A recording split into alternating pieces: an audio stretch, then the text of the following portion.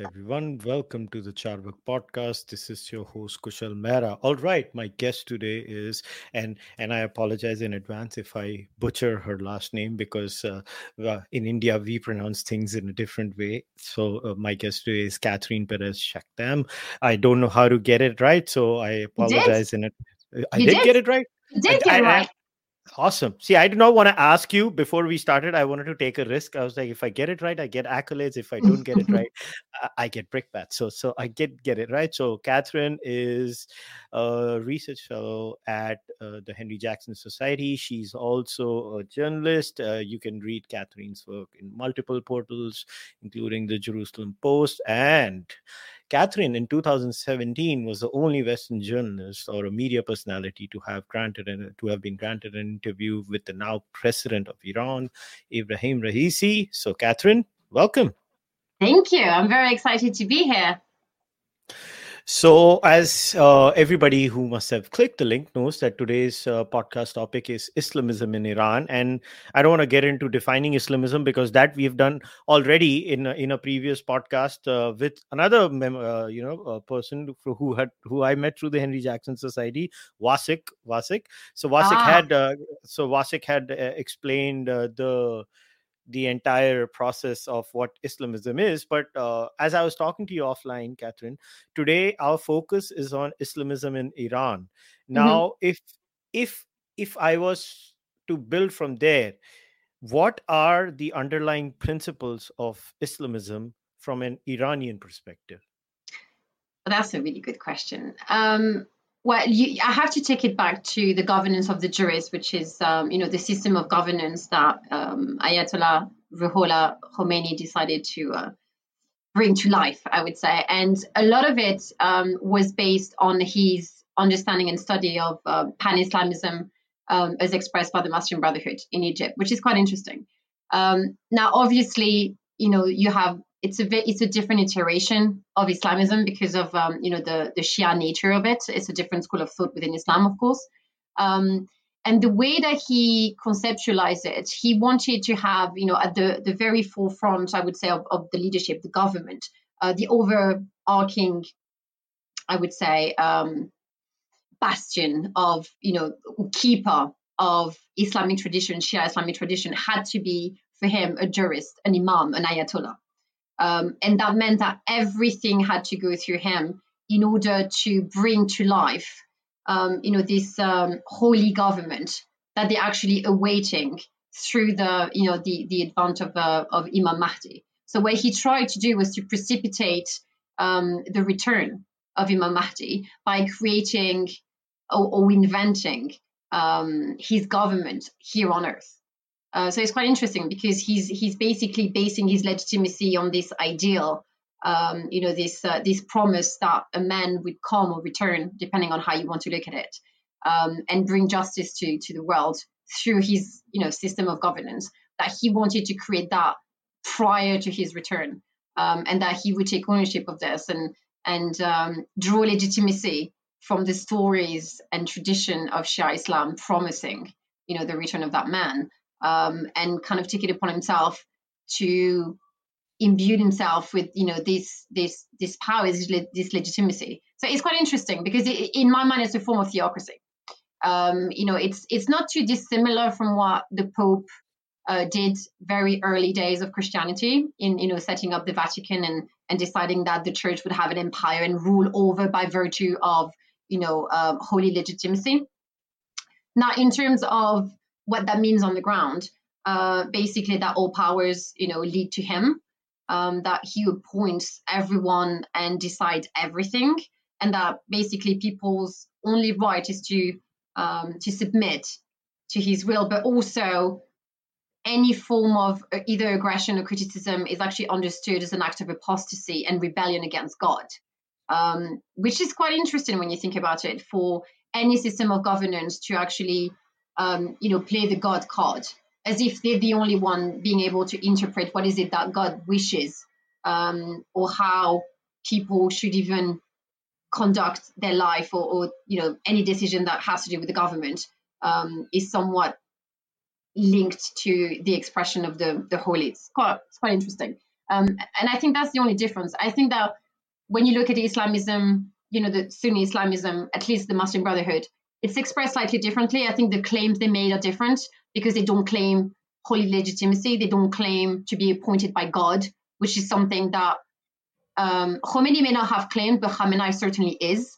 He's not saying it directly, but if you look at what happened just a week ago with the cartoons that the Charlie Hebdo published, the leadership came out in Iran saying that obviously they were not happy because it's a criticism of the leadership, but also that they understood that as being a violation of the sanctity of Islam.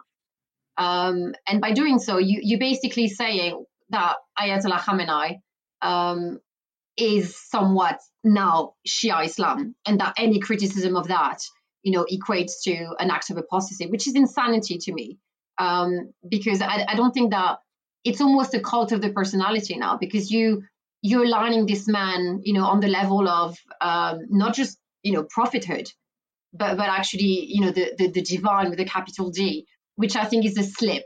And Sunni Islam cannot do that because again they conceptualize Islam very differently. The exercise of their faith does not allow for people to be put on the same level as God or even prophets. So yeah, it's quite interesting to see that there's been an evolution. There's a trajectory that is actually quite dangerous from, I would say, regular Shia Islam, which is completely different than what Iran came out with, and this slip towards this cult of the personality and the notion now that Khamenei is actually claiming the status of imamhood, prophethood, and now the divine. But that's fascinating because in that scenario, that is a huge deviation in the case of Shia Islam from Sunni Islam, because in Shia Islam, you are in a very weird way doing the one thing that they don't like, which is kind of idolatry, because Yes. they are the so so I guess eventually all roads lead to politics, and politics is about control and power. So whatever gets me power, and in societies that are not secularized in the classical sense as Western societies are, I guess this is the easiest way to stay in power. Because if I was to look at Saudi Arabian society, right now with the developments that have been done under Muhammad Salman, and but the division in Saudi society, from whatever I have understood, has always been clear. There are some things that the monarch handles, and there are some things that the Grand Mufti handles. And they're very clear, actually. On most issues, they don't have any conflict with each other. I mean, now with the new prince rising, I think the prince is entering the Mufti's domain about social issues, and I think they might face problems. But in Iran, like, what is this demarcation, or is there any? No, there's none. There's none. That's the thing. So, I mean, on paper, they tell you that there is. On paper, the government is supposed to be independent, from the leadership. But the leadership is there to ensure that there's no deviation from, the Islamic path. But in reality, what that means is that, Khamenei can, micromanage if he wants to. But what is also quite interesting in Iran is that you have a system within a system. So when Ayatollah Khomeini very early on in the 1979 understood that in order to secure the longevity of the Islamic Revolution, he would have to create a structure that would protect. That sole purpose would be to protect the leadership. So and by the leadership I mean the ideology underwriting the Islamic Republic and this Islamic revolutionary movement. And then came to be RSGC. And as the year went by and RSGC gained a lot more power because they had to be given power, that means that RSGC came to infringe onto the political space and also the authority of state representative, including parliamentarians, which is interesting because it's supposed to be a republic, and so you have elections, obviously, but the power of elected MPs, for example, even the president and ministers, is actually largely challenged by RSGC. And that means that within every ministry, whether it's defense or intelligence or the economy, whatever it is, you have a section that is being run by RSGC. So they're almost acting, well, not almost, they are acting as a shadow government. But power, true power, lies with them. So a lot of the time, ministers cannot make decision unless they actually run it by the RSGC equivalent, their counterpart, which is, again, has led to this kind of like slip towards, fascism and authoritarianism in Iran, because there is no counterbalance. There is no separation of power. Everything is being run by the leadership, from education to, transportation, everything, even the air they breathe. And there's nothing they can do to reform it. That's the thing. And I think that's the current thing that you're seeing played out right now in Iran, where people sometimes are arguing, what about we reform the regime? What about we make it a real republic? What about this? What about that? It's impossible. You can't do this because we are it might be called the Islamic Republic of Iran, but there's nothing Islamic about it. There's nothing Republican about it. The only word that might be true is Iran in that. And reforming this is impossible. What you have to do is, put it down and start over, because the constitution doesn't even allow you, to do anything that could be understood as, again, an act of enmity against God. And the person deciding that is Khamenei. So how do you go about reforming? And also, it would be quite silly for him to suddenly wake up one morning and say, yes, I have absolute power in my country, but today I feel generous. I'm just going to share the love and give it back to the people. He would never do that. Why would he? So I guess this takes me to the natural segue of what happened in Iran and what has been happening since then. It all started with the tragic death of Masa Amini, and so what the hell is this religious police? Who do they report to? They report to the leadership. Which leadership is so confusing? The leadership is basically Khamenei. So in this case, maybe not him per se, because obviously, there's only 24 hours in a day. But people close to him. So he has a very, he has advisors and he has a council. So they would report to whoever is appointed, to that specific task, and then they report to Khamenei should they, if there's a problem or things are not happening the way that he wishes them to happen. So again, Khamenei wasn't the one that created the morality police. That was Khomeini. So he decided, again, early on, that he wanted to have the perfect Islamic society. And obviously, that meant controlling everything that women do, think, eat, and everything else in between. And so he decided that in order to keep them, on the program, that the morality police would be created and that this force would go around the streets of Iran, ensuring that, women are dressed adequately. That means, hair covering and the burqa, I think, which is called a chador in Iran. And that people behave in a decent way. So, no drinking in the streets and, that all that kind of thing. So it's not just about the headscarf. But they have almost absolute power. So that means that they can at their discretion, either fine you or arrest you or beat you or do whatever it is that they wish to do on the day. And it's all justified because, again, if you challenge them, they will argue that you're committing an act of apostasy, that you're challenging the leadership, that you're acting against God's will, and that, since you're challenging the Quran, they can do pretty much whatever it is that they want to you, and that include the death penalty. Because an act of enmity against God in Iran is passible of death. So that tells you just how much power they had. And back in the 80s, they used to go around in the streets of Iran beating people up. And there was nothing that people could do against it.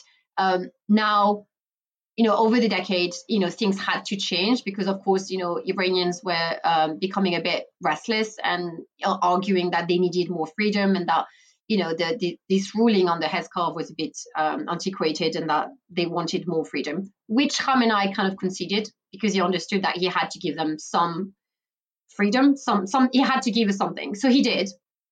But then came around Ibrahim Raisi, who's I would say, in my mind, a radical, and obviously very conservative. And so he decided to roll back on those reforms and to go back to kind of, early Islamic Republic style of oppression. and enforcing, this forager's diktat onto people. It didn't go down so well because obviously it's very difficult for people to be given, certain freedoms and then for someone to come and kind of roll it back, especially with, the advance of social media and the fact that Iranians not only are quite a young population, but also have access, to, again, social media. So they see how the world is evolving around them, and the rise of feminism, the notion that people have religious freedoms, and that also you could live within Islam, but not necessarily abide by antiquated rules that maybe they feel don't apply to them or that they don't want to follow, quite simply. So you've seen a backlash, I think, of that, and also I think it's been a compounding of things. It's not just about the morality police. It's also about high unemployment, about corruption, about a lack of a future, really, that they could identify with. And again, I think that because Iran is such a young population, this generation Z, as they called, there is a gap now between them and the regime. The regime has been unable to kind of project its agenda and its propaganda onto that demographic. They're not buying into it. They don't believe in it. A lot of Iranians identify as atheists in reaction to this Islamism that has been pushed onto them, and so they're just not buying the whole God argument, and they want free. They want their own democracy. They're not quite sure exactly what that means yet, in terms of would it be a constitutional monarchy? Would it be a republic? Would it be? It doesn't really matter for them at this point. What they want is to actually exercise freedom, have a discussion within the country about what would their democracy look like, how do they want to be governed, and they want equality too. Iran is composed of a multitude of ethnic minorities, from the Kurds to the Ahwazi to the Baluch, with very different history, different languages, different belief system, but they feel Iranian. And so they want to live together, but they also want to be equal before the law. They do not want to have a 3-speed society, 4-speed society, whereby Ahwazi are being discriminated against on the basis of their origins. It's the same for Baluchistan. It's the same for the Azeri region of Iran, or even the Kurds. And Iran, again, this elite leading the country has played the ethnic card, has been very sectarian in this approach, because of course Iran is majority Shia, but also you have different faiths within Iran. So you have Christians, you have Jews, although a very small minority now. You have Zoroastrians, you have Baha'i, you have Sunni Muslims, and up until the revolution, they lived quite happily together. There was great respect between communities, and I would say solidarity. And they understood that they had a lot to gain from learning from one another and respecting each other's tradition, because they were first and foremost Persian Iranians. And it's a shame that this. I feel that history is being rewritten, that those people are not given the courtesy of their tradition, and celebrating this history that they have, and learning from one another, which for me is the most important thing. Is that we all are entitled to be different.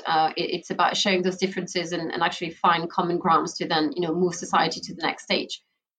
This is not being done in Iran, which is why people now are just fed up. They don't want to be divided. They don't want to hate each other. They don't want religion to come between them, because they have thousands of years of history. Iran is a very old country, and I think that what you see is, I would go as far as to say that you could see like a renaissance in Iran. The likes of which obviously happened a long time ago in the West. But I think this is what you see happening in Iran. There's an awakening. There's an understanding that they are more than what they were told, and that they need to look back in order to move forward. And when I say look back, pre-1979, and kind of rediscover who they are at their very core, their identity, what makes them Persian, what is it that unites them, as opposed to what is it that divides us, so that I could hate on you better. Now, how does one respond to maybe replies like this? The West tends to, I'm just giving the devil's advocate position over here. So the West tends to overestimate the tendency of other cultures and their love for freedom. That's point number one. The West in general speaks to elites in other societies, and they tend to have a, a disproportionate image of what that society really wants. Iran really wants the religious police, and they want Islam, and they want religion in every aspect of their society. So how does one respond to something like that? I'm going to say, okay, so I agree to some of the statement that you made in the sense that, yes, the West speaks to the elite because it's impossible to speak to people in general. Who are they? So, you tend to speak to, leaders within communities, and of course, they are the elite. But it doesn't mean they don't represent the people. I think actually it's quite demeaning to say that, the elite of the country, like the elite of the country came out, for a reason. They made out of people. And it's not like they are better. I think it's just they have a platform that allows them, to speak on behalf of their people. Also, when it comes to freedom, I would argue that everyone wants freedom. I think it's a natural state. It's a natural want of any human being. How this is formulated, vary depending on your culture and where you come from. But I think that ultimately we all want freedom. How we conceptualize that freedom is quite different. Now, when it comes to Iran, I would say that, yeah, some people, may, project some of their own desires and agendas onto Iranians and say, oh, this is what they want. But I think that Iranians have done an incredible job at telling us what is it that they want. You have incredible, very courageous, activist people, both in Iran and, within the diaspora, telling us what is it that Iranians want. And I think that this is how I see my job as an expert on Iran, is to actually listen to what it is that they're saying, what they're telling me they want, and for me to carry that into my writing and my research, because I do not want to, this is not my job to project what is it that I want to see in the country. Obviously, I have my own agenda and I want certain things to happen, mainly that Israel be left alone. And that we return to the friendship that Iranians and Israelis had a long time ago. Well, 43 years ago. It's not that long. And that the region, normalizes, relationship with everybody, and that, we could live in peace and actually prosper. That's my agenda. But my agenda is not, opposite to what Iranians want. They have said it time and time again. Again, I think they're doing a great job at telling us what is it that they want. We just need to be careful in reading into it and not, and again, allowing Iranians to formulate a solution for themselves, as opposed to us trying to kind of implement what we believe is the best thing for them to do, which most likely is better for us. We need to find a compromise. So again, I think communication, and also, I would say, a good dose of humility. The West hasn't been that great at doing that.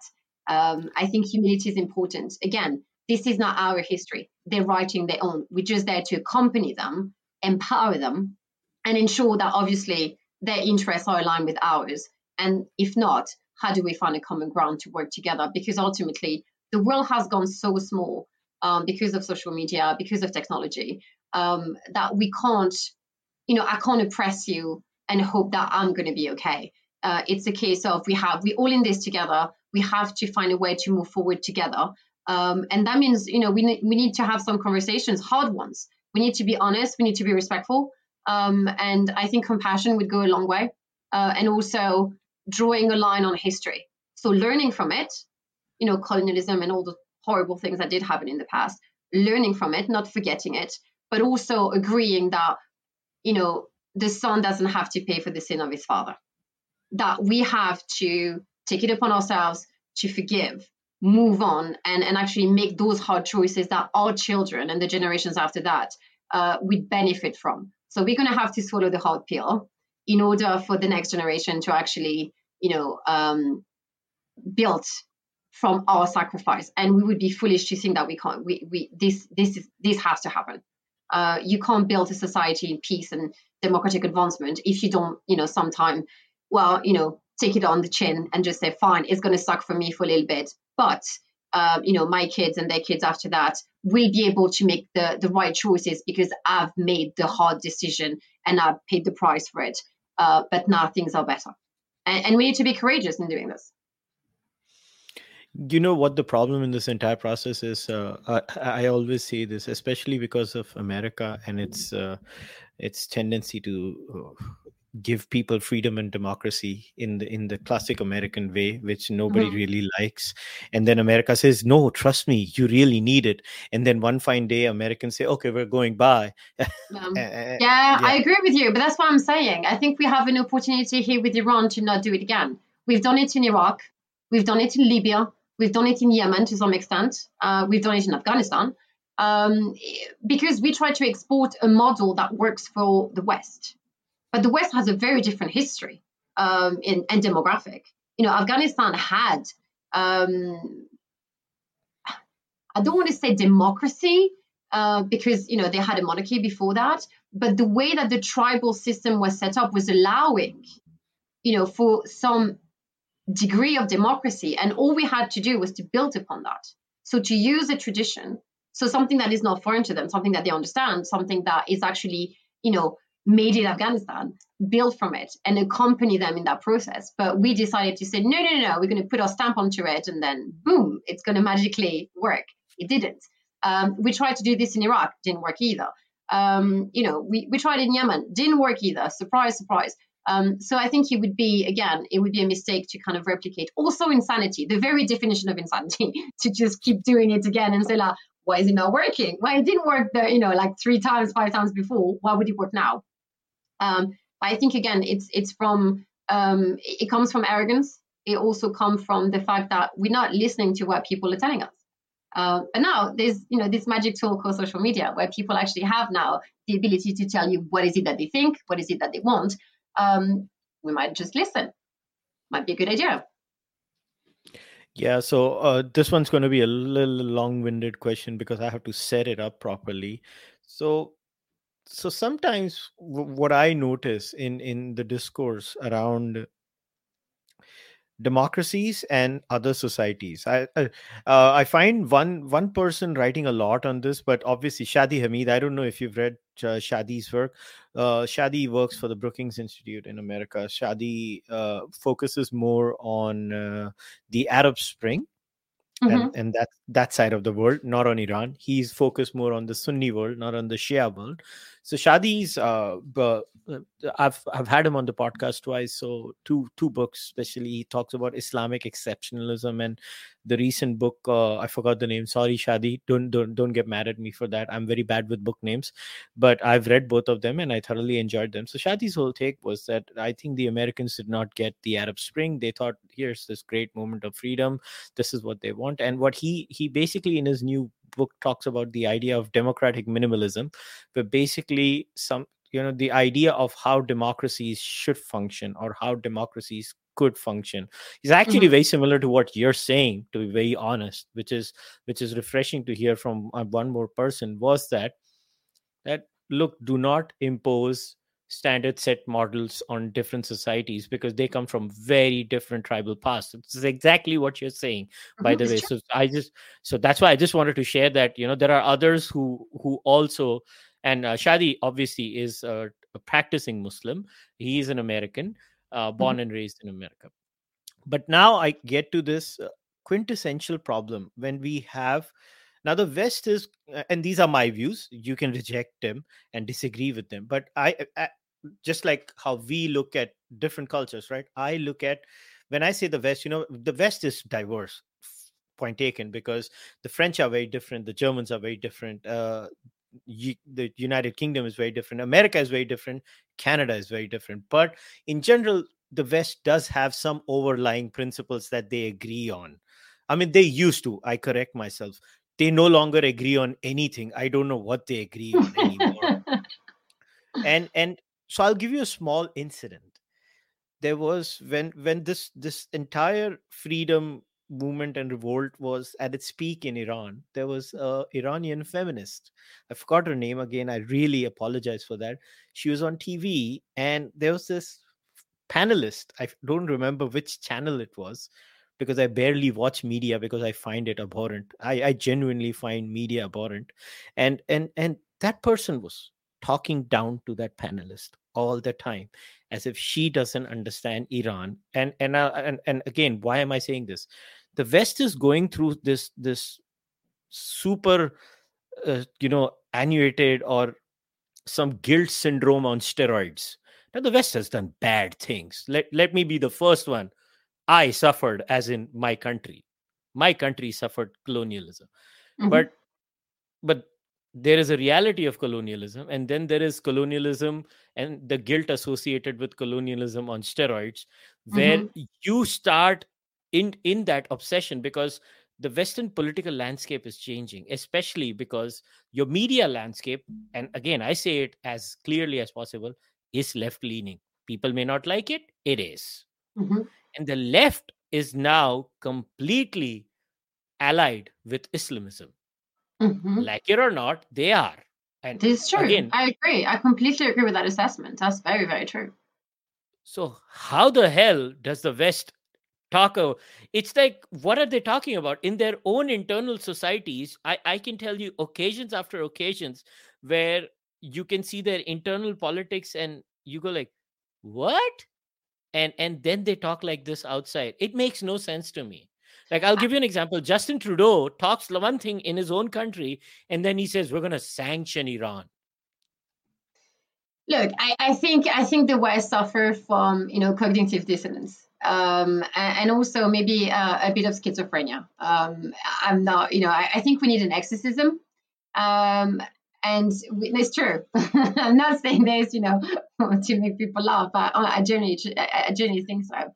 I like the fact that you mentioned, post-colonialism, because again, I think there's this narrative that has been built over the decades that we had, as a collective, the West, had to make amends, and somewhat fix the damages, that we did, to the former colonies. And I would agree with that assessment.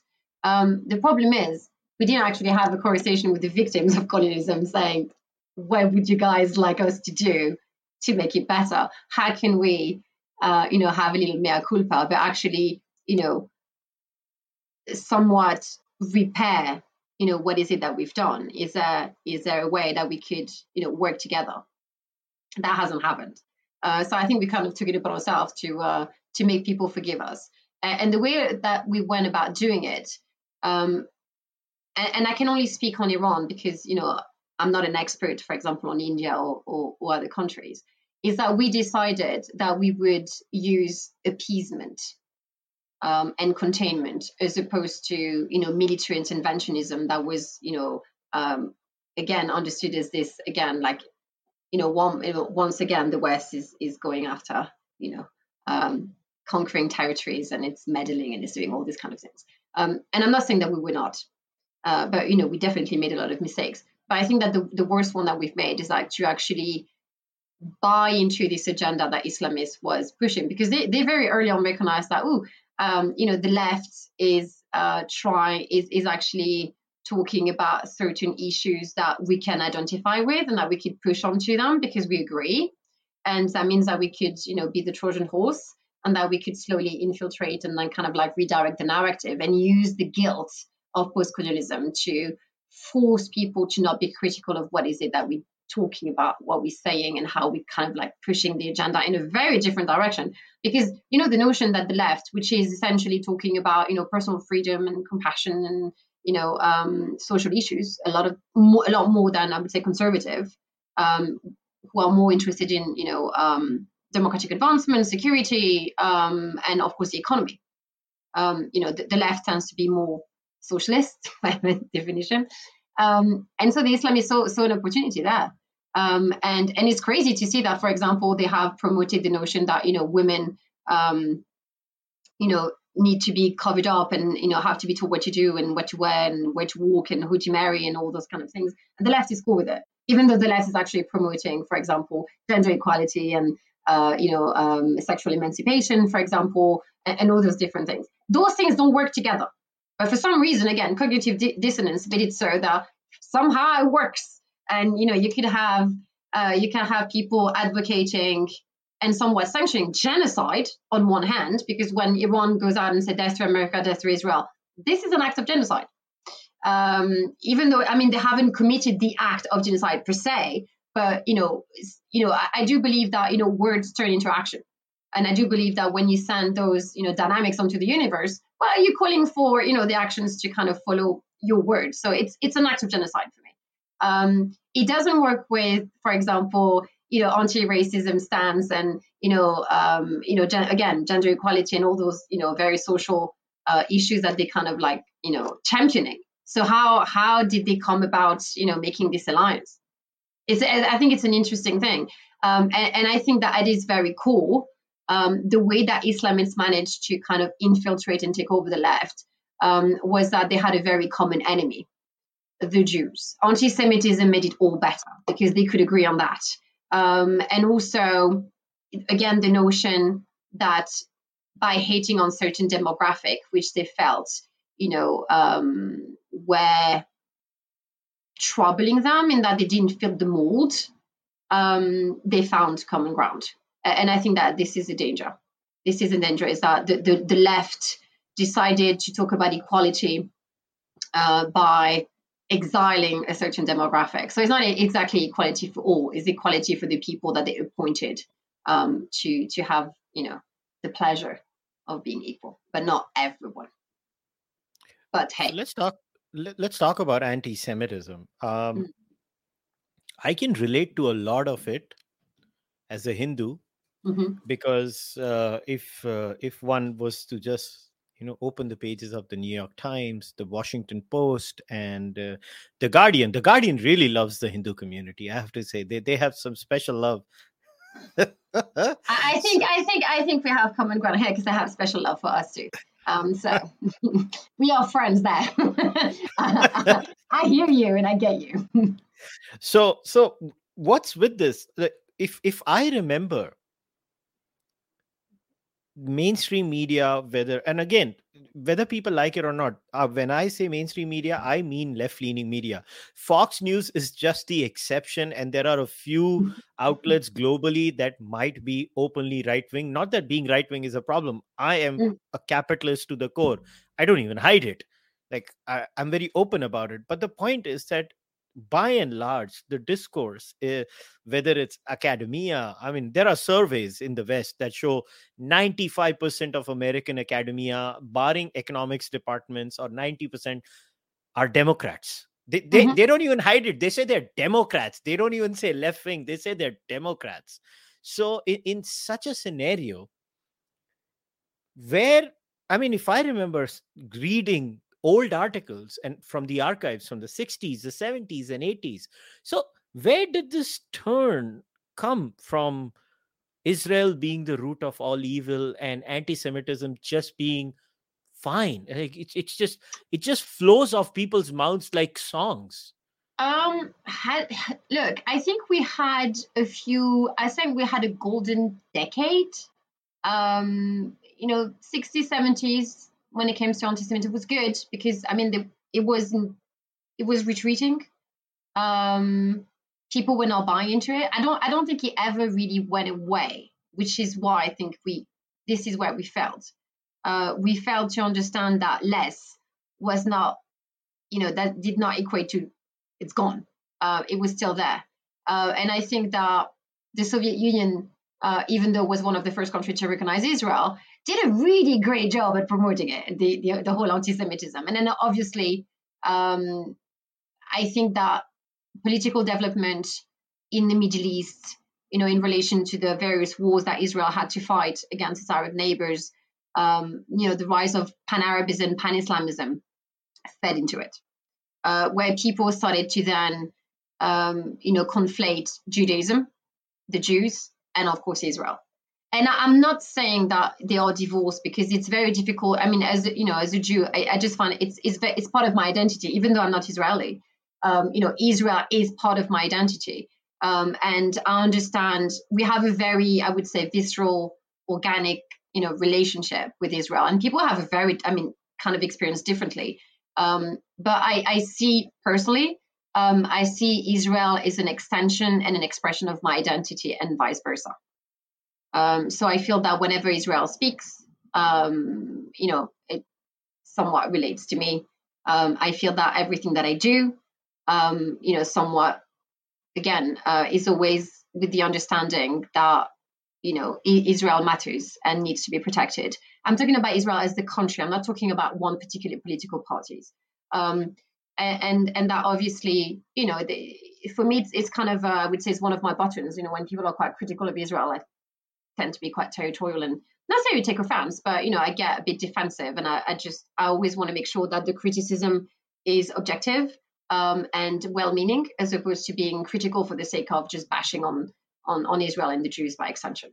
So it's a complicated issue, and I think that people jump onto it, understanding that because the Jews are such, I would say, an exceptional people, and I'm not saying we better, I'm saying exceptional in the sense that our identity is very complicated to explain.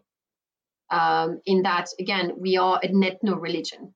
So, our connection to the land of Israel is part of us. And we are the land and the land is us. I would say that's the easiest explanation that I could give. And again, Judaism is not a religion per se.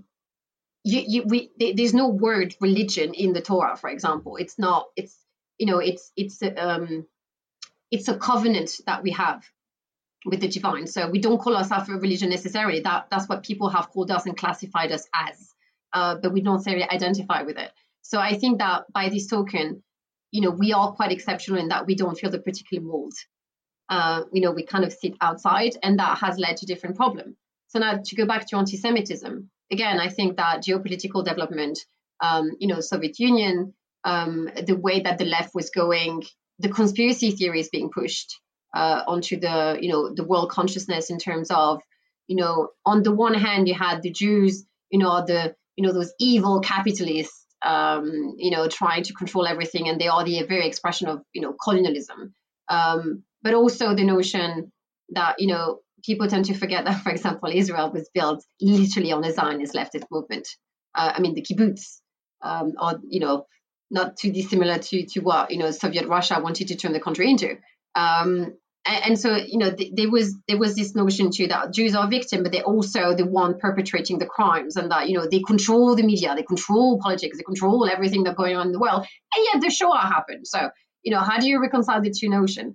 And so forever, whether in the right or in the left, we were the pariahs. We were the people to be hated on. We were, together the victims and also the people wielding the axe. We were the one that cannot be trusted. And I think that was fed into, this leftist agenda, fed by this Islamist agenda, obviously, because it kind of fitted the narrative as well. This notion that the Jews had to be isolated, that Israel had to be delegitimized, that they had to reclaim their land, which is by essence, by the way, the very expression of colonialism, because they want to reclaim the land to take it away from us when we are indigenous to the land. But I'm not going to start on that conversation. It's for another time.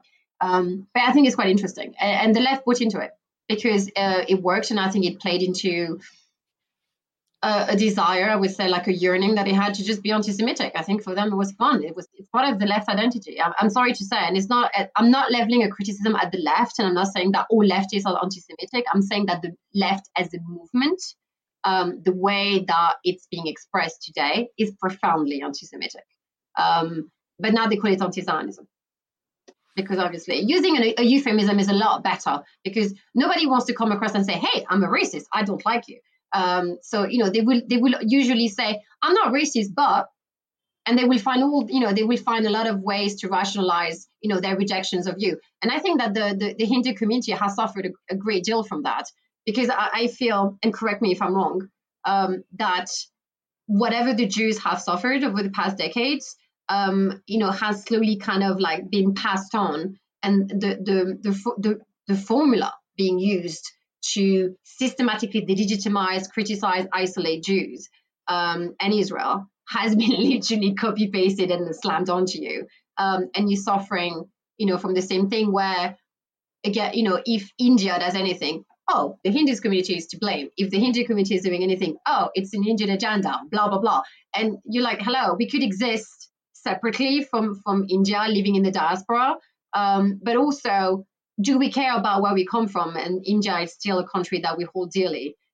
Yes, you should be entitled to do that. You can be British and celebrate your, celebrate India as your country of origin and say that, the two are not necessarily, incompatible. You could be both. It's a thing. Like, you could, people are quite complex, and they could have, various identities within themselves, without, being called a traitor or having an agenda that is nefarious to, where, the country that they live in, like, for example, Britain.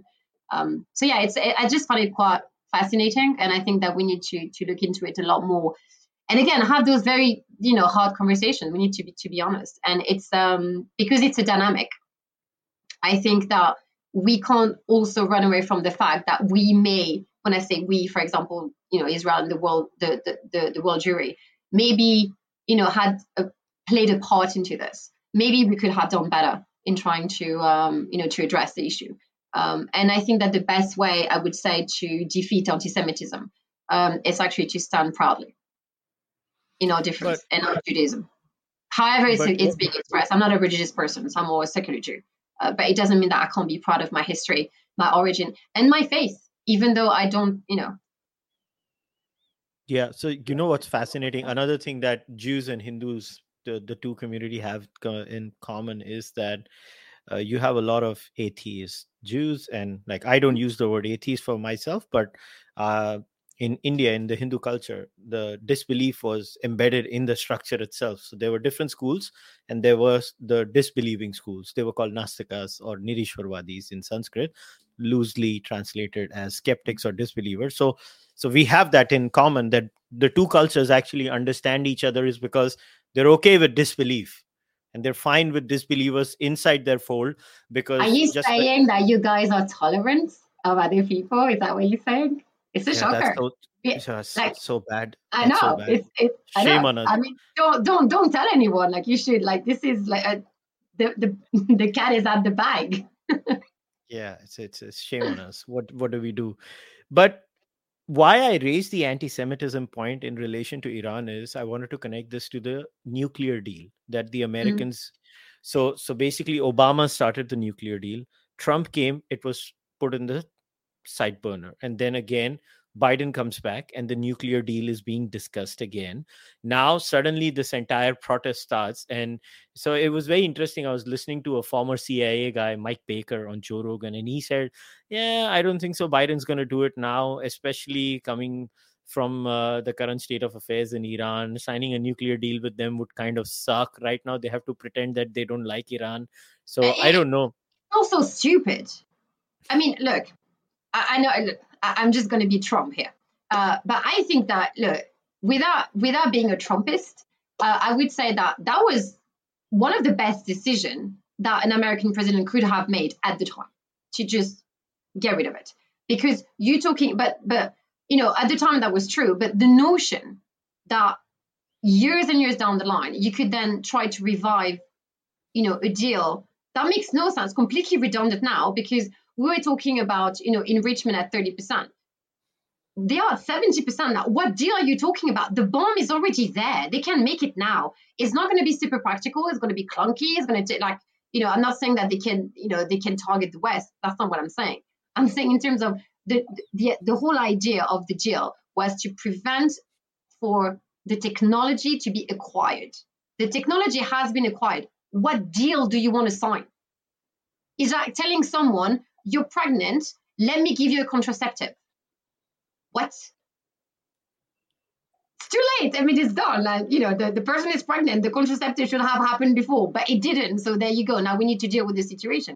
But again, the notion that Biden is saying, like, oh, we might be considering, reviving the negotiation. What negotiation? What are you going to negotiate? The color of the paper upon which you want to sign?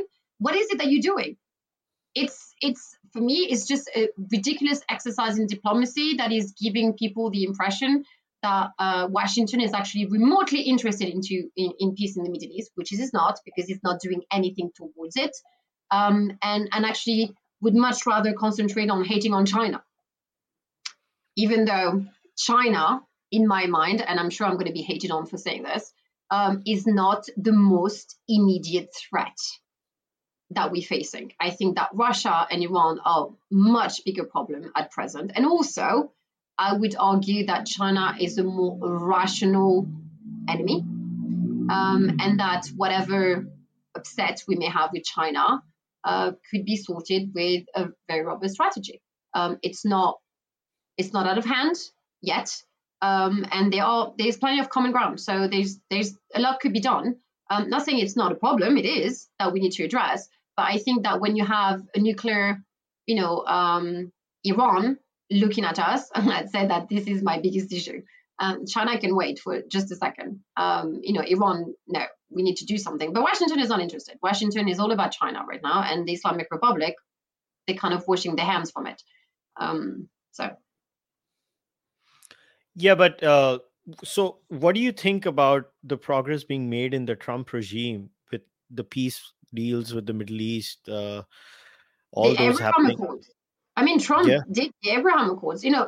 Whether people, people have this thing that they do is that if they don't like someone, or a particular political party, whatever good that party is going to do does not matter. And I think it's wrong. You need to judge people on what they do. Okay, what they say too, but what they do. And in this case, Donald Trump gave us, the scrapping of the JCPOA, which was a great development. Also, during his presidency, Iran was less of a problem. So it means that whatever strategy he decided to, to keep worked to some extent, right? I think he bought us a few years. And then also the Abraham Accords, you can't take that away from him. No one can take this away. Obama did not do the Abraham Accord. Biden certainly didn't. Trump did. Trump did good. He did what everyone said was impossible. When people talked about normalization between, for example, the UAE and Israel, people were laughing, saying like, "You're dreaming. You're a nut job. It's never going to happen. It's impossible. They hate each other. Blah blah blah blah blah." Well, Donald Trump rolled into the White House. He appointed Jason Greenblatt, who's absolutely fantastic and marvelous in my book. And he then went on this kind of campaign to try to to have a real discussion with Arab capitals, and it worked. It worked.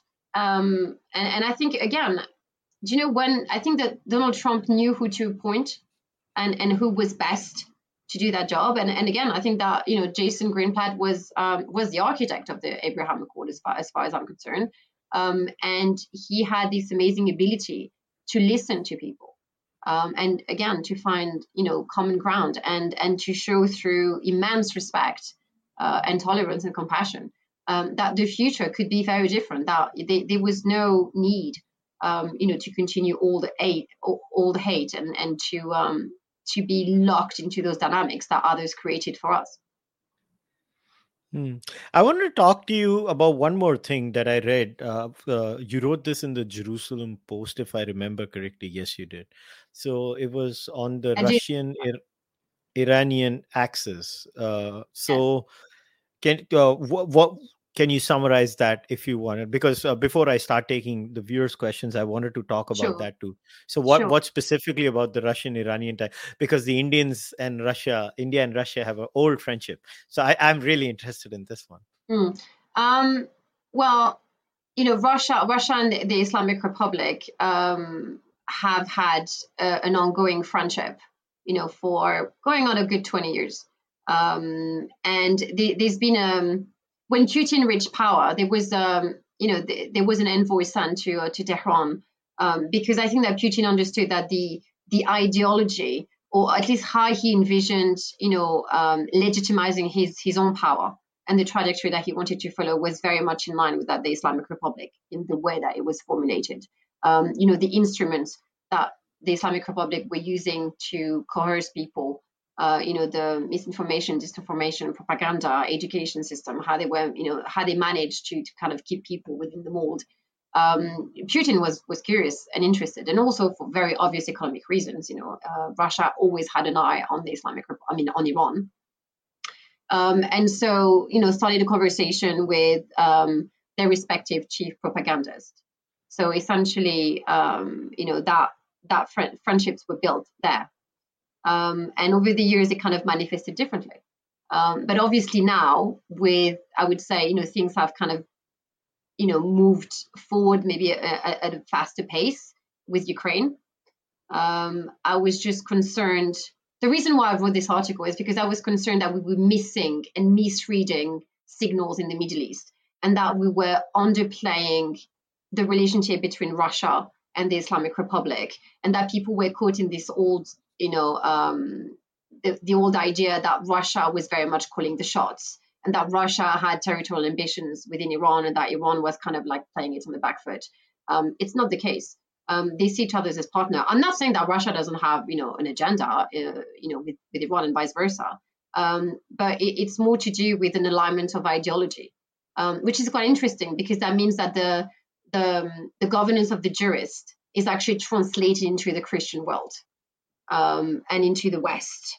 There's a danger there because it means that they've been able to kind of like, transpose their vision, their political vision. That bothers me. Also, the fact that there's military cooperation. Now, again, when I talk about military cooperation, I don't want people to misunderstand me and suddenly say that, the Islamic Republic is like military power and that, we're all in danger. No, what I'm saying is that what they're trying to do is to project a sense of strength, that they are trying to bully our Western capitals by saying we have an axis, a military axis against you. The last time that happened, I think we have a bad case of PTSD, with Hitler, and the fact that, again, the blocks were being formed. We need to be careful because I know they're playing into this. They're playing into old fears. And again, we should not discount it. It's there. We need to be careful. And it's intolerable that, for example, Iran is sending drones to Ukraine to be used against innocent civilians. We should not tolerate this. At the same time, we should not understand this as like, oh my God, Iran is sharing, military technology with Russia. We're talking about very clunky, drones that can't do much other than obviously sow fear within civilian populations, and it's a form of psychological warfare by, relentlessly aggressing them. But again, it's not tolerable.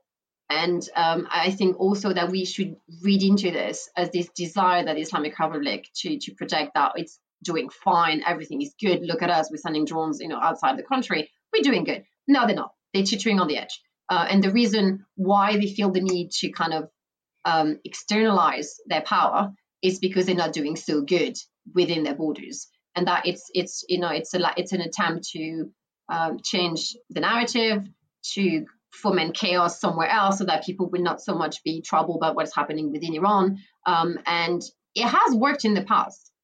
And also, I think there's an attempt to generate some kind of a conflict, whether regional or not. Because the last time that happened, Iran was able to consolidate its position within its borders. For example, if Saddam Hussein had not attacked Iran when it did in the 1980s, the Islamic Republic would have most likely died, and would have been rejected by the people. But because the people were at war, they had to kind of give it up to the leadership and say, well, you deal with it because, that we have Iraqis literally bombing us. So, we're not in the mood of being revolutionary right now, and we can't afford it. So there's a danger. And also, obviously, the notion that the Islamic Republic continue to perpetuate that, they are greater enemies out there, mainly Israel and America. And so a conflict with those powers would be very handy, because you could then rally around the Shia Muslim world saying, we are the state of war, Islam is on the line, come and help us, come and save us. That's basically what they're trying to do. It's complicated. But Russia is definitely playing an interesting role within that. And I think that Putin envisioned himself as the Russian Ayatollah, if that makes sense, in that the kind of powers that he wants to claim for himself. And also, how does he legitimize his position and his claim? I mean, he's president right now. He can't be president forever, can he? So he's going to have to kind of upgrade. And I think that, looking at the way that the Ayatollahs have done it, he might be thinking it's not a bad idea. And he has increasingly used the Orthodox Church to legitimize his position, and also sell, the war in Ukraine as a holy crusade for the Orthodox Church. So again, interesting and very dangerous if it becomes normalized. Well, maybe Putin can take inspiration from Xi Jinping and become president for life. So testy. He Who has a knows? role model there. He has Who a knows? role model there. All right, let's take some questions before we wrap it up. So this question takes us right back to the topic. It says, basically, I think this was asked when we were talking about pluralism. So how does one talk about pluralism in societies where Islamism is pretty much top down, being shoved? So because aren't they like literally opposed to each other in a scenario like this? um Iran, in that sense, I'll add to this question, is a complex society. Like, people always tell me, oh, gender surgery in Iran is legalized, but people only share that part. They don't share the part why it is legalized, because it's a highly homophobic society. It could Yeah, not tolerate that, so they legalized gender exactly. gender Exactly, but surgery. I'm glad you mentioned that, because I mean, I've heard people making the argument before, um, that Iran was such a modern society and forward thinking for allowing it. I was like, well, there's a caveat. It's not. They're not doing it because they want people to have the freedom, to decide for themselves how, what they want to do with their body. It has to do with abiding by um, certain rules, and then obviously they don't want to admit that homosexuality is actually a thing. And so they often actually forcing people to have gender reassignment surgery by telling them, well, it says it is, so we're going to have to just like shove you from a building. So it's not exactly, I don't know, I don't think it's very tolerant. People should be given a choice, but hey, that's me. Yeah, well, so basically, fundamentally, there is a problem between pluralism and Islamism, which I, I I don't think. think I don't think they go well together. I mean, I don't think you could use them in the same sentence either. um, Islamists are not tolerant of other people's views. I mean, they don't. Again, any form of criticism leveled at them is an act against God, therefore passible of death. So how can you have pluralism within that? I mean, you could have maybe variants of Islamism if that pluralism would mean for them, but that would be it. Like, in Iran, you have the reformists and this and that, but they pretty much are, saying the same thing, except that they want to use different, colors to do it, different tones. But ultimately, the language, the narrative is the same, and it leads to authoritarianism.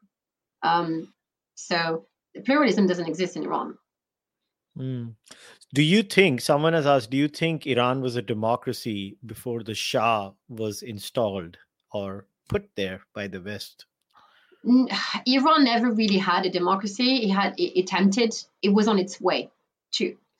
Now, look, when we talk about the monarchy, it's tricky because you can't deny that under the Shah, the last Shah, that Iran was undergoing incredible reforms, that it was being modernized, and that also, as a king, he abolished the feudal system that Iranians were under, and allow millions of people to have access to free education, which they didn't have before. Um, so to some extent, I would say, because he was interrupted, that I think he was moving the country towards a constitutional monarchy, very similar to what we have in the UK. Hmm. But he was interrupted. So it's very difficult for people to say, well, they had a Shah and they didn't have any freedom, but that's not true. It started off with very little freedoms, but then the Shah came and kind of like he was going towards that. And again, he was interrupted by the Islamic Republic, so we'll never know where that road would have led.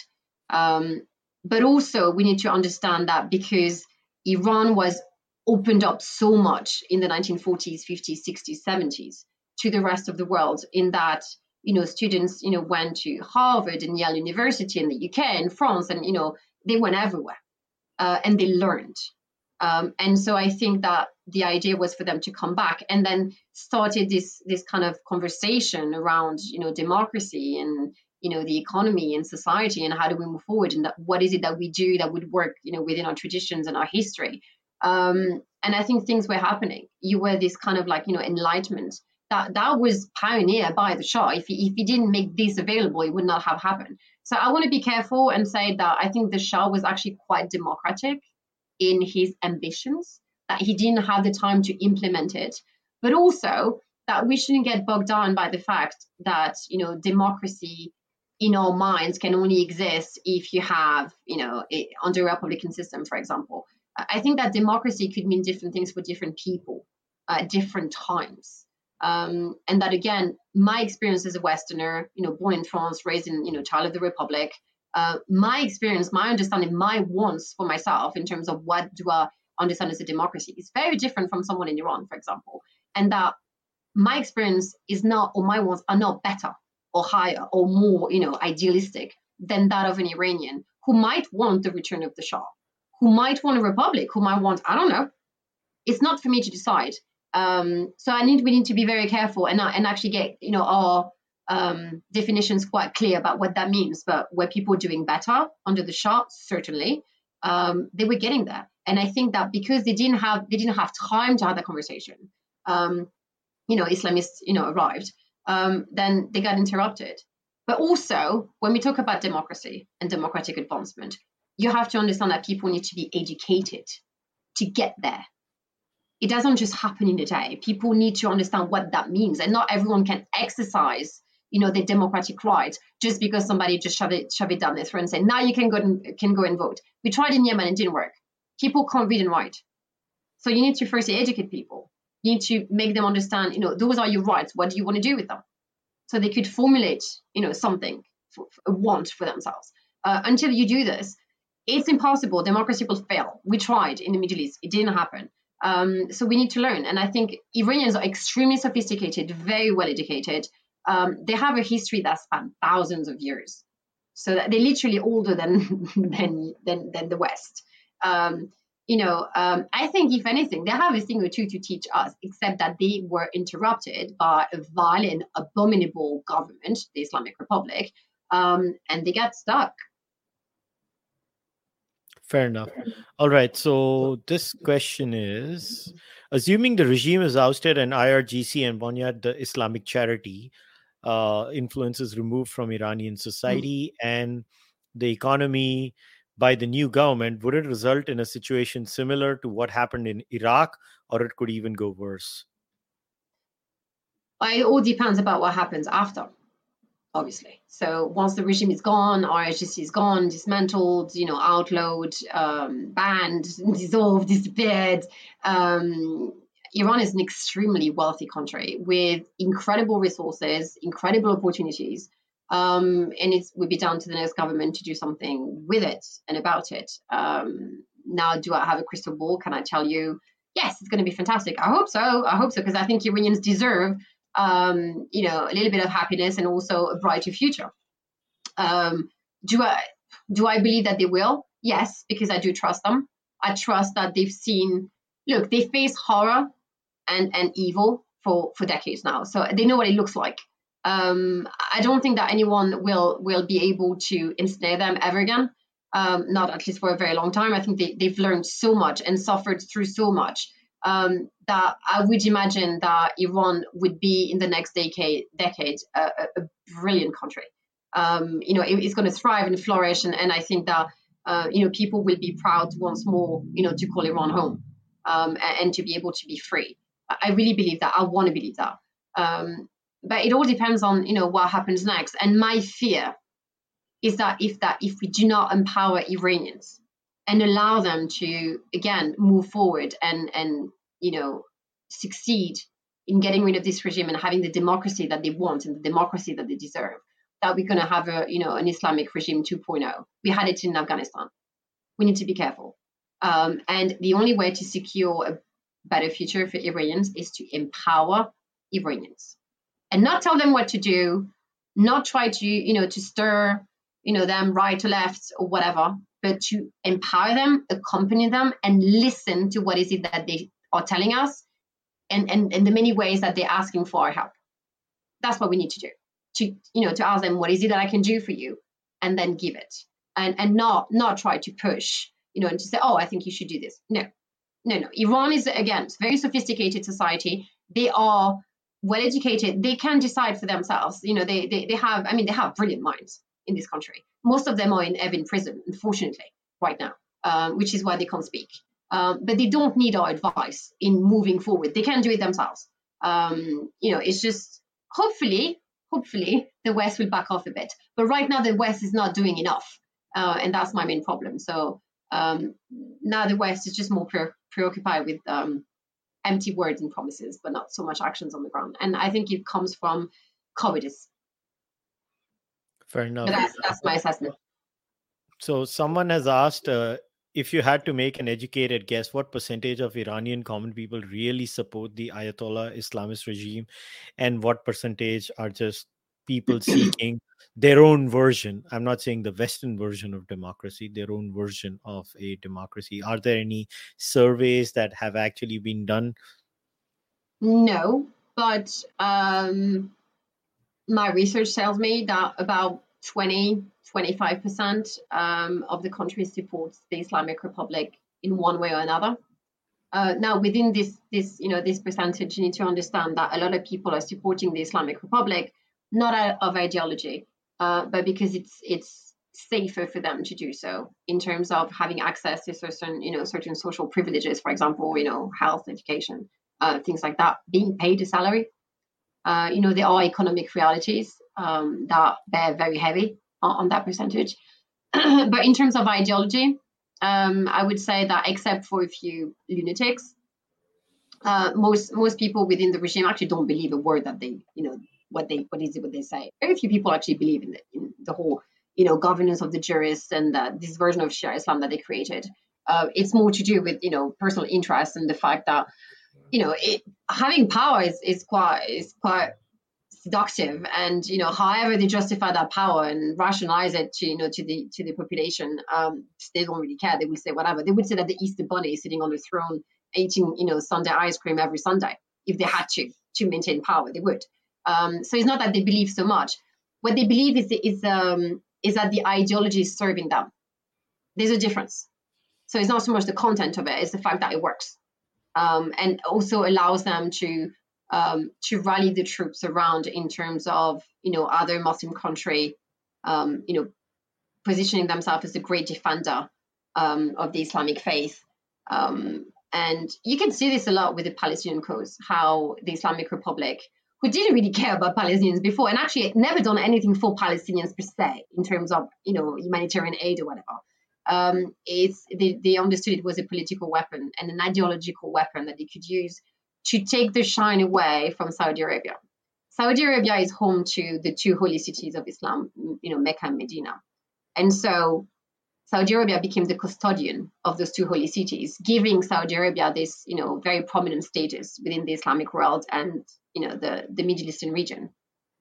And Iran was after this. Ayatollah Khomeini wanted to take that mantle away from Saudi Arabia, claim it for himself, and say he was the guardian of Islam.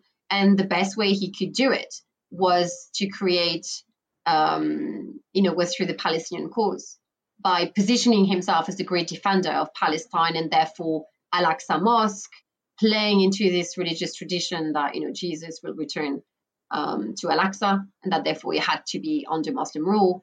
And also somewhat linking a person's exercise of the Muslim faith, as in, are you a good Muslim? How can you be a good Muslim if you don't support the Palestinian cause? And linking this in opposition to, rejection of Israel, other than say, you could being a good Muslim had nothing to do with Palestinians, but to actually defend and to be actually pro-Palestinian entails being pro-Israeli, and that it's not a zero-sum game. That you could do both. You could be, you could be pro-Palestinians, but that means being pro-Israeli and vice versa. The two are not, mutually exclusive. Because if you want the two people to live side by side, you have to support them together. You can't say that one is better than the other, or one has rights and the other hasn't. It doesn't work this way. So you have to admit that you have two people facing an incredibly complex problem, but that hate will not help. Division will not help. And certainly saying that one has right to exist while the other needs to go back to the chambers, it's not productive and will not happen, cannot happen. You can't say things like that. Yeah, obviously the death to Israel bit is not helping the case either. It's abominable. And the fact that people in the West, still engage with the Republic and somewhat sanction that kind of language, it's just beyond me, because it irks me. Because this language should not exist anymore. You can't call for a genocide of an entire people on the basis of their ethnicity, or I don't care, political belief, religious belief. It doesn't matter. And the regime has got away with it by saying, oh, we don't, we mean Israel as in like the Zionist entity as opposed to. No, I don't care how you meant it or how you're trying to explain it to the rest of the world. You cannot say things like that. Can you imagine if, for example, someone in the UK was to say, death to the French because they're stealing our fish? It would be there would be an outcry, at the United Nations. The media will go nuts. When the Islamic Republic says it, you can't say anything or you're going to upset them. I don't care. I mean, we have certain standards and principles. I mean, you cannot say things like that.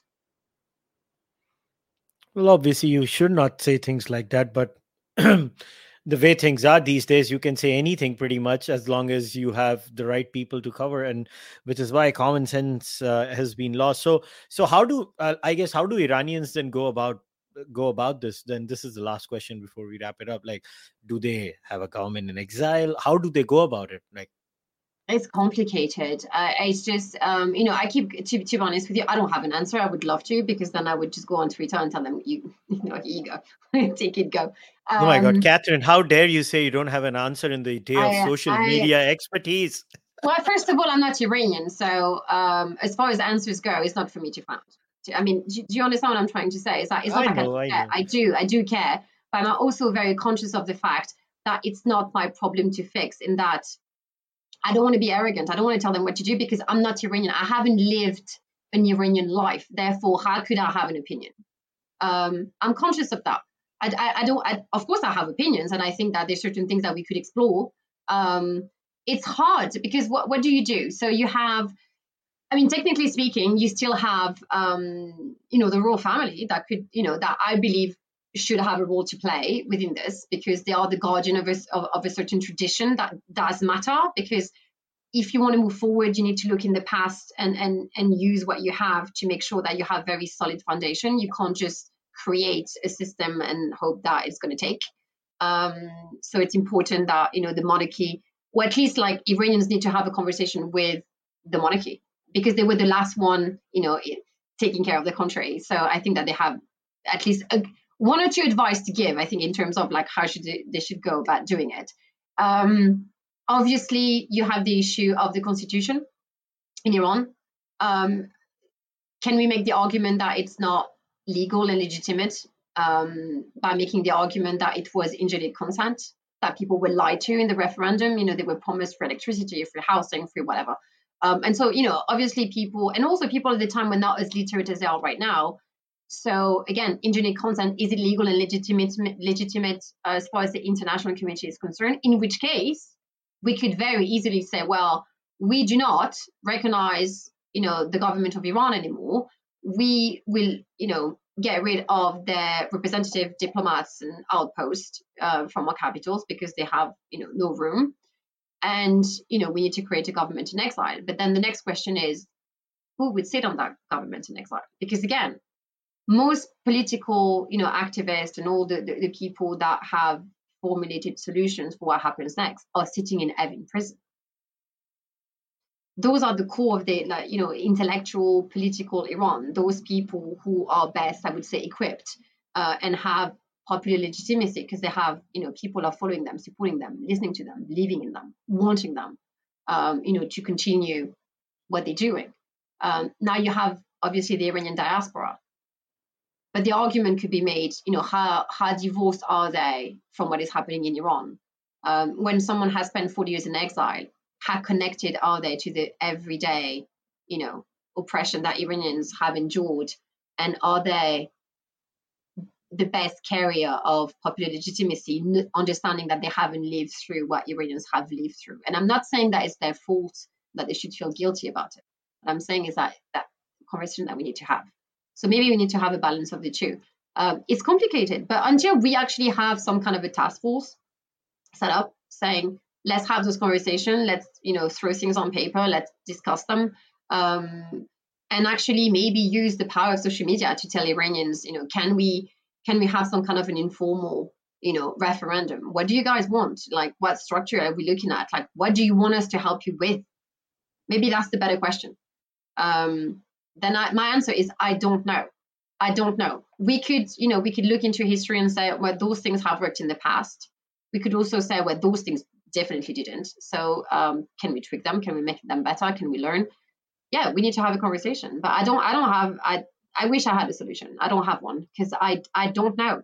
I love to have a magic wand and say, first, I'd like the regime to go. But I'm also conscious that if it goes, we're going to have a power vacuum, and that's the most dangerous thing to have. And so we need to be careful. But also, how do you justify being careful and cautious and taking a long time to discuss things when people are dying? There's a sense of urgency. Human life is on the line. I personally, think that human life is precious. One life is too many to be lost. And it's very difficult for me to justify waiting when people are dying right now, yesterday. I don't know how to do that. So it's a problem. Well, see, which is very unlike usually how people behave on social media. Social media is the place where everybody is an expert on everything and they have a solution for everything. So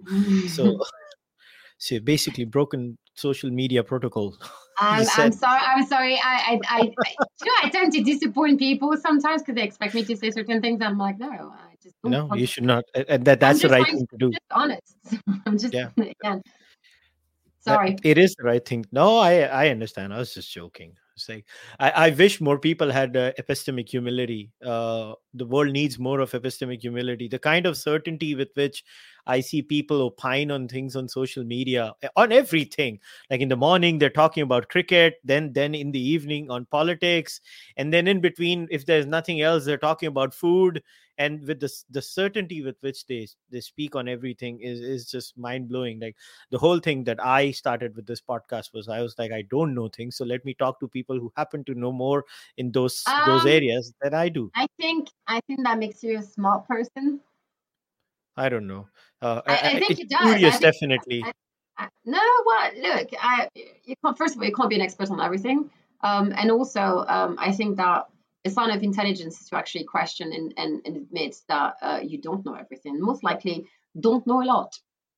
Yeah, most people don't, and I wish most people realize that, but they don't. But before we wrap it up, Catherine, any other new projects that you're working on that you would like to tell everybody about? Well, there's quite a few things actually. I'm doing a research paper on the Islamic Republic when I'm looking at the ideology of the regime, but also the various instruments that it's actually using to perpetuate and consolidate its position within the ideology. Because Iran, a friend of mine actually coined that expression, is very modern in the way that it's enacting authoritarianism and playing it out. So I'm going to have to give it up to Ben Taliblu from FTT in the US. We had a panel discussion yesterday on I-24, and he was talking about this, and I agree with him. There's something so modern about the way that this new form of authoritarianism is being formulated and carried out, that I thought it was necessary to look into it, and to try to kind of get an understanding of what we're looking at. Because obviously, even if tomorrow morning the Islamic Republic is no more, certain tools have been utilized to indoctrinate people and maintain them in a state of subservience. And I think it's important that we look into it and study it to learn how to prevent it, and also what to do when it happens. So I'm doing this, and I'm working on various projects. Like I have an event coming up in Parliament on the 24th, where we're going to discuss the politics of anti-Semitism, which I think is actually quite relevant to the kind of conversation that we were having on anti-Hinduism in the UK. Because, there is one thing to say about what I say, like overt anti-Semitism, when people are, very aggressive on social media, very openly, anti-Semitic, but also how certain actors, whether, interest groups, political actors, political parties, are using certain language and playing into a certain narrative to isolate certain demographic. And Russia, for example, has used anti-Semitism to justify its intervention in Ukraine, certain things. The Palestinian authorities have certainly played into it. The Islamic Republic has used it, and various actors, whether left or right, by the way. And so I thought that it was a good kind of cornerstone event to kind of look into the politics of anti-Semitism, but also understand that it doesn't stop at anti-Semitism. That there's a trend in the UK that is rather worrying in terms of the politics of othering, and so hopefully it's a first to kind of lead to like a body of work into research into various othering, and of course anti-Hinduism is part of that. So hopefully we could have further conversation around that, and I could, because I'm not an expert on that, but I definitely want to look into it and see if we could do some work there and hopefully change things. Yeah, I look forward to working with you in that area too, and I'm going to maybe when the paper comes out, do let me know. I will definitely read this, and I like reading things. That's pretty much what my life is, reading books. So once again, Catherine, thanks a lot for coming on the podcast. It My was an pleasure. absolute pleasure talking to you. Well, thank you for the invitation, and thank you for everyone out there, for bearing with us. All right, guys, we'll wrap today's discussion up. But once again, before I wrap today's discussion, it doesn't matter if you're listening to the audio version of this on Spotify or iTunes, or you're watching this on YouTube. In the description of the podcast, I have Catherine's Henry Jackson Society profile link. You can go and check it there. You can read all her you can also go on Jerusalem Post and you can read her articles there too, or you can follow her on Twitter. As far as I'm concerned, you know the drill. Subscribe to the Charbak Podcast YouTube channel, like this video, leave a comment, and if you can support this podcast, please become a member either on YouTube or Patreon or on Fanmo, or buy the merchandise or send your donations to UPI. I'll see you guys next time again with another new guest. Until then, take care. Bye.